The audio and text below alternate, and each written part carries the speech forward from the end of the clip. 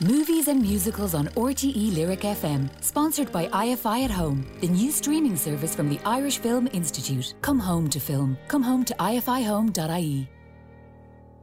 Movie news. Oh, spoke too soon. With Gareth Daly. Well, you're right.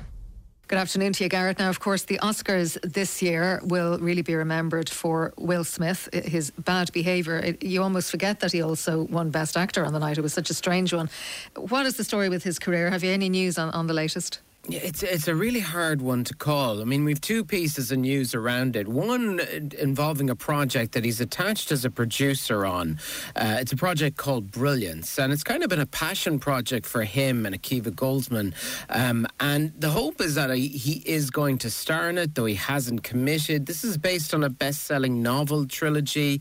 It's a story set in the future where brilliance, they're a rare 1% born gifted with superior mental abilities starting from 1980, are carefully tracked by a government. Smith was set to play a federal agent who's tasked with using his own gift, the ability to read body language so well that he can predict people's moves to infiltrate a radical group and hunt down another brilliant who can plunge the entire country into a devastating civil war. So it's hard to know because Apple have been fielding this. They have a movie called Emancipation that he stars in, and they had planned to release it this year in the hope that it would be a sort of an awards favourite type film. It has basically everything about it. Antoine Fuqua directs it. It's Smith playing a slave in the 19th century America who's on the run from his captors and becomes well known after his abuse scars are shown in a newspaper. Apple paid about $120 million to distribute the film back when it seemed like a surefire awards contender. They have hinted that they may continue to plan and release it this year for such contention, but at the moment Emancipation does not have a release date. So people are very nervous. It is very hard to gauge how audiences will react when Smith reappears back on screen. But, you know, he was very much a liked actor up until that event. Exactly, whether he can redeem many factors, we just have to wait and see. But certainly a lot of nervous people with expensive projects sitting there waiting to see what they're going to do with them. All right, tell us about Lily Collins. Yeah, she is about to star in a new TV series called Razzle Khan, the infamous crocodile of Wall Street. Wow. Now, this is a limited series. Great title, actually.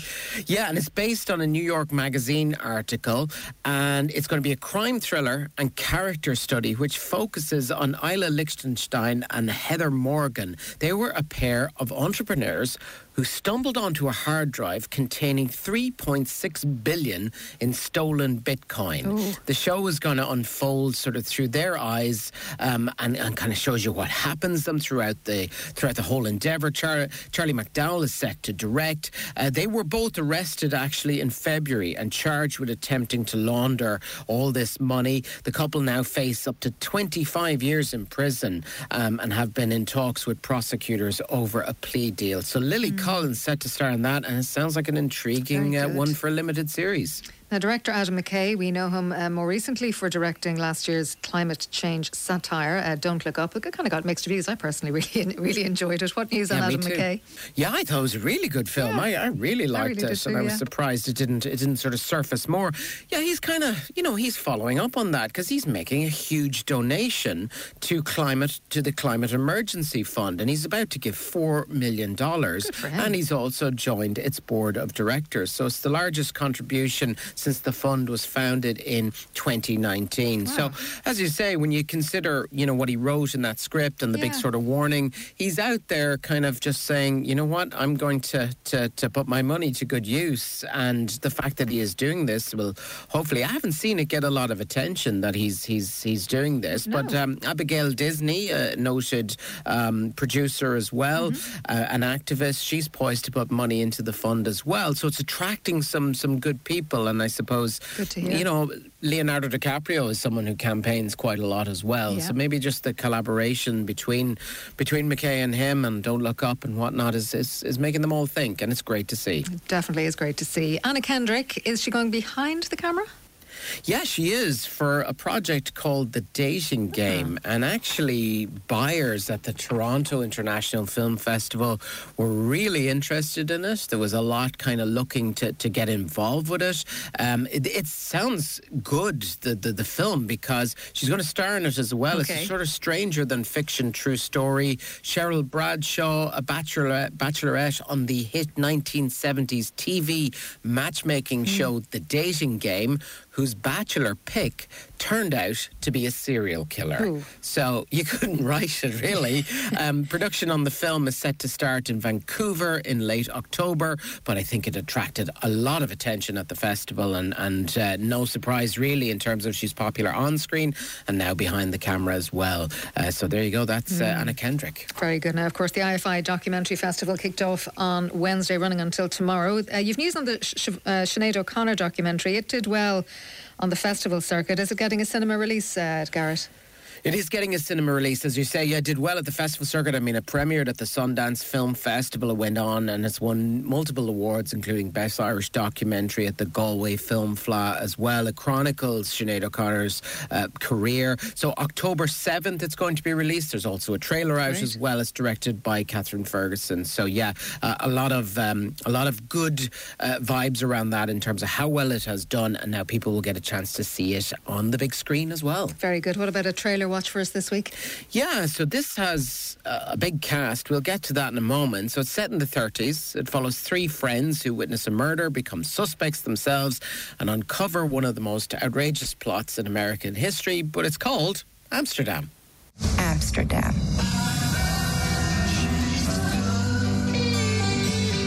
We formed a pact, and we swore to protect each other, no matter what. We find ourselves in a situation where we're accused of killing someone, which is not true. You and Woodman fled the scene. The killer pointed at us. We didn't do anything. Why would you possibly think that was us? Well, there's not too many people that fit the description of a doctor looking for his eye on the ground with his black attorney. Yeah, Garrett, it looks intriguing. That's Amsterdam. Quite a cast, as you say. A very big cast. You've got Christian Bale, Margot Robbie, John David Washington, Robert De Niro, Chris Rock, Rami Malek, Taylor Swift also in the cast as well. David O. Russell directs this, and you know it premiered during the week at I think it was New York Film Festival, and I saw some mixed reviews, but at the same time I think that happens a lot with O. Russell's type movies. Sometimes they're loved and sometimes people don't get them. So we'll wait and see. I didn't write down in my script actually here when it is coming out. I think it's late October is when I did see that it's coming out. So that is Amsterdam. It's Amsterdam. Coming to new releases in cinemas this weekend. This one got no press at all. We're going to start with Don't Worry, Darling. We ask for strength, food at home, a house clean, and discretion above all else. Boys and their toys. At least we know they're getting work done. Welcome to the Victory Project. We're all here because we believe in the mission. What are we doing? Changing the world. What are we doing? Changing the world. That's right. What do you think they're really doing out there? Yes, that is the big question. What are they doing out there?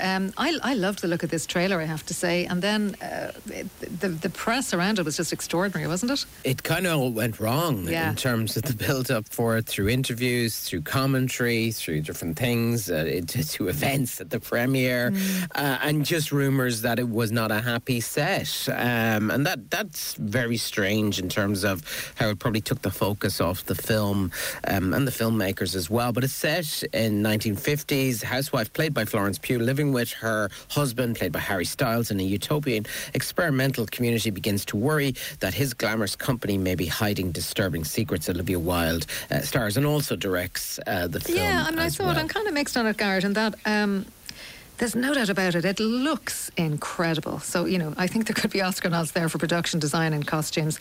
Big thumbs up, as always, for Florence Pugh, who gives a super performance. Look, Harry Styles is a very successful pop singer. Maybe he's too famous and too recognisable just to pull off the acting career too. He just doesn't quite cut it. And he and Florence, look great together, but she's just so superior as an actor. I'm afraid it sort of shows him up.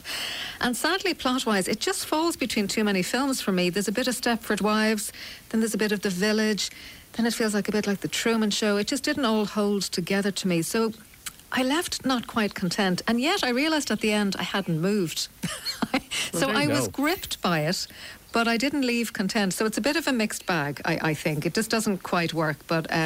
Yeah, curious you're mentioning Harry Styles because he's actually in a movie called My Policeman, which got decent reviews at the Toronto Film Festival. So his acting career might ignite yet. We don't know.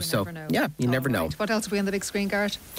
Well, Avatar has been re-released in 3D, so that's in some cinemas. If you want to go and revisit James Cameron's winner from the Academy Awards of 2009. We've also got Blonde as well. We've spoken about this one a number of times. This is Anna de Armas starring as Marilyn Monroe, and it's going to be released, I think, on Netflix is it next week as well. Yeah. So it's getting a short cinema run. We also have an Irish movie. I really liked it. Antonia Campbell-Hughes directs. It's called It Is In Us All. This is about a man who comes back to his home, and on the way there he's involved in a shocking car accident that sort of rips him apart, and you sort of follow his journey as he tries to deal with that. Cosmo Jarvis stars in it, and that's on release as well. And then we have After Yang. This is Yang is a humanoid robot who married couple Jake and Kyra, played by Colin Farrell and Jodie Turner-Smith, have acquired as a companion for their adopted daughter Mika to help her understand more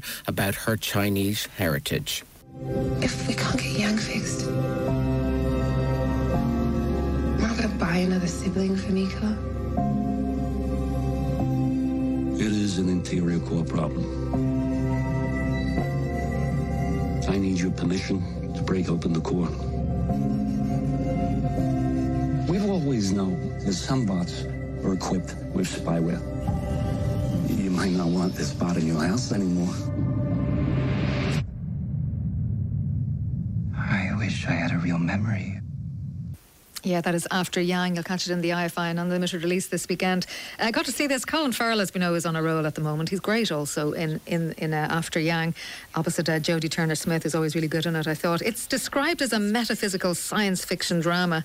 I'm going back actually to the look of this as well, because it's very minimalist, and we know we're in a time in the future where you can purchase a robotic child, but aside from the advances in technology, I like to look at the film. You just don't necessarily see it as a science fiction film. It's a brilliant look to it, and a really kind of random opening sequence featuring great choreography, which is very out there.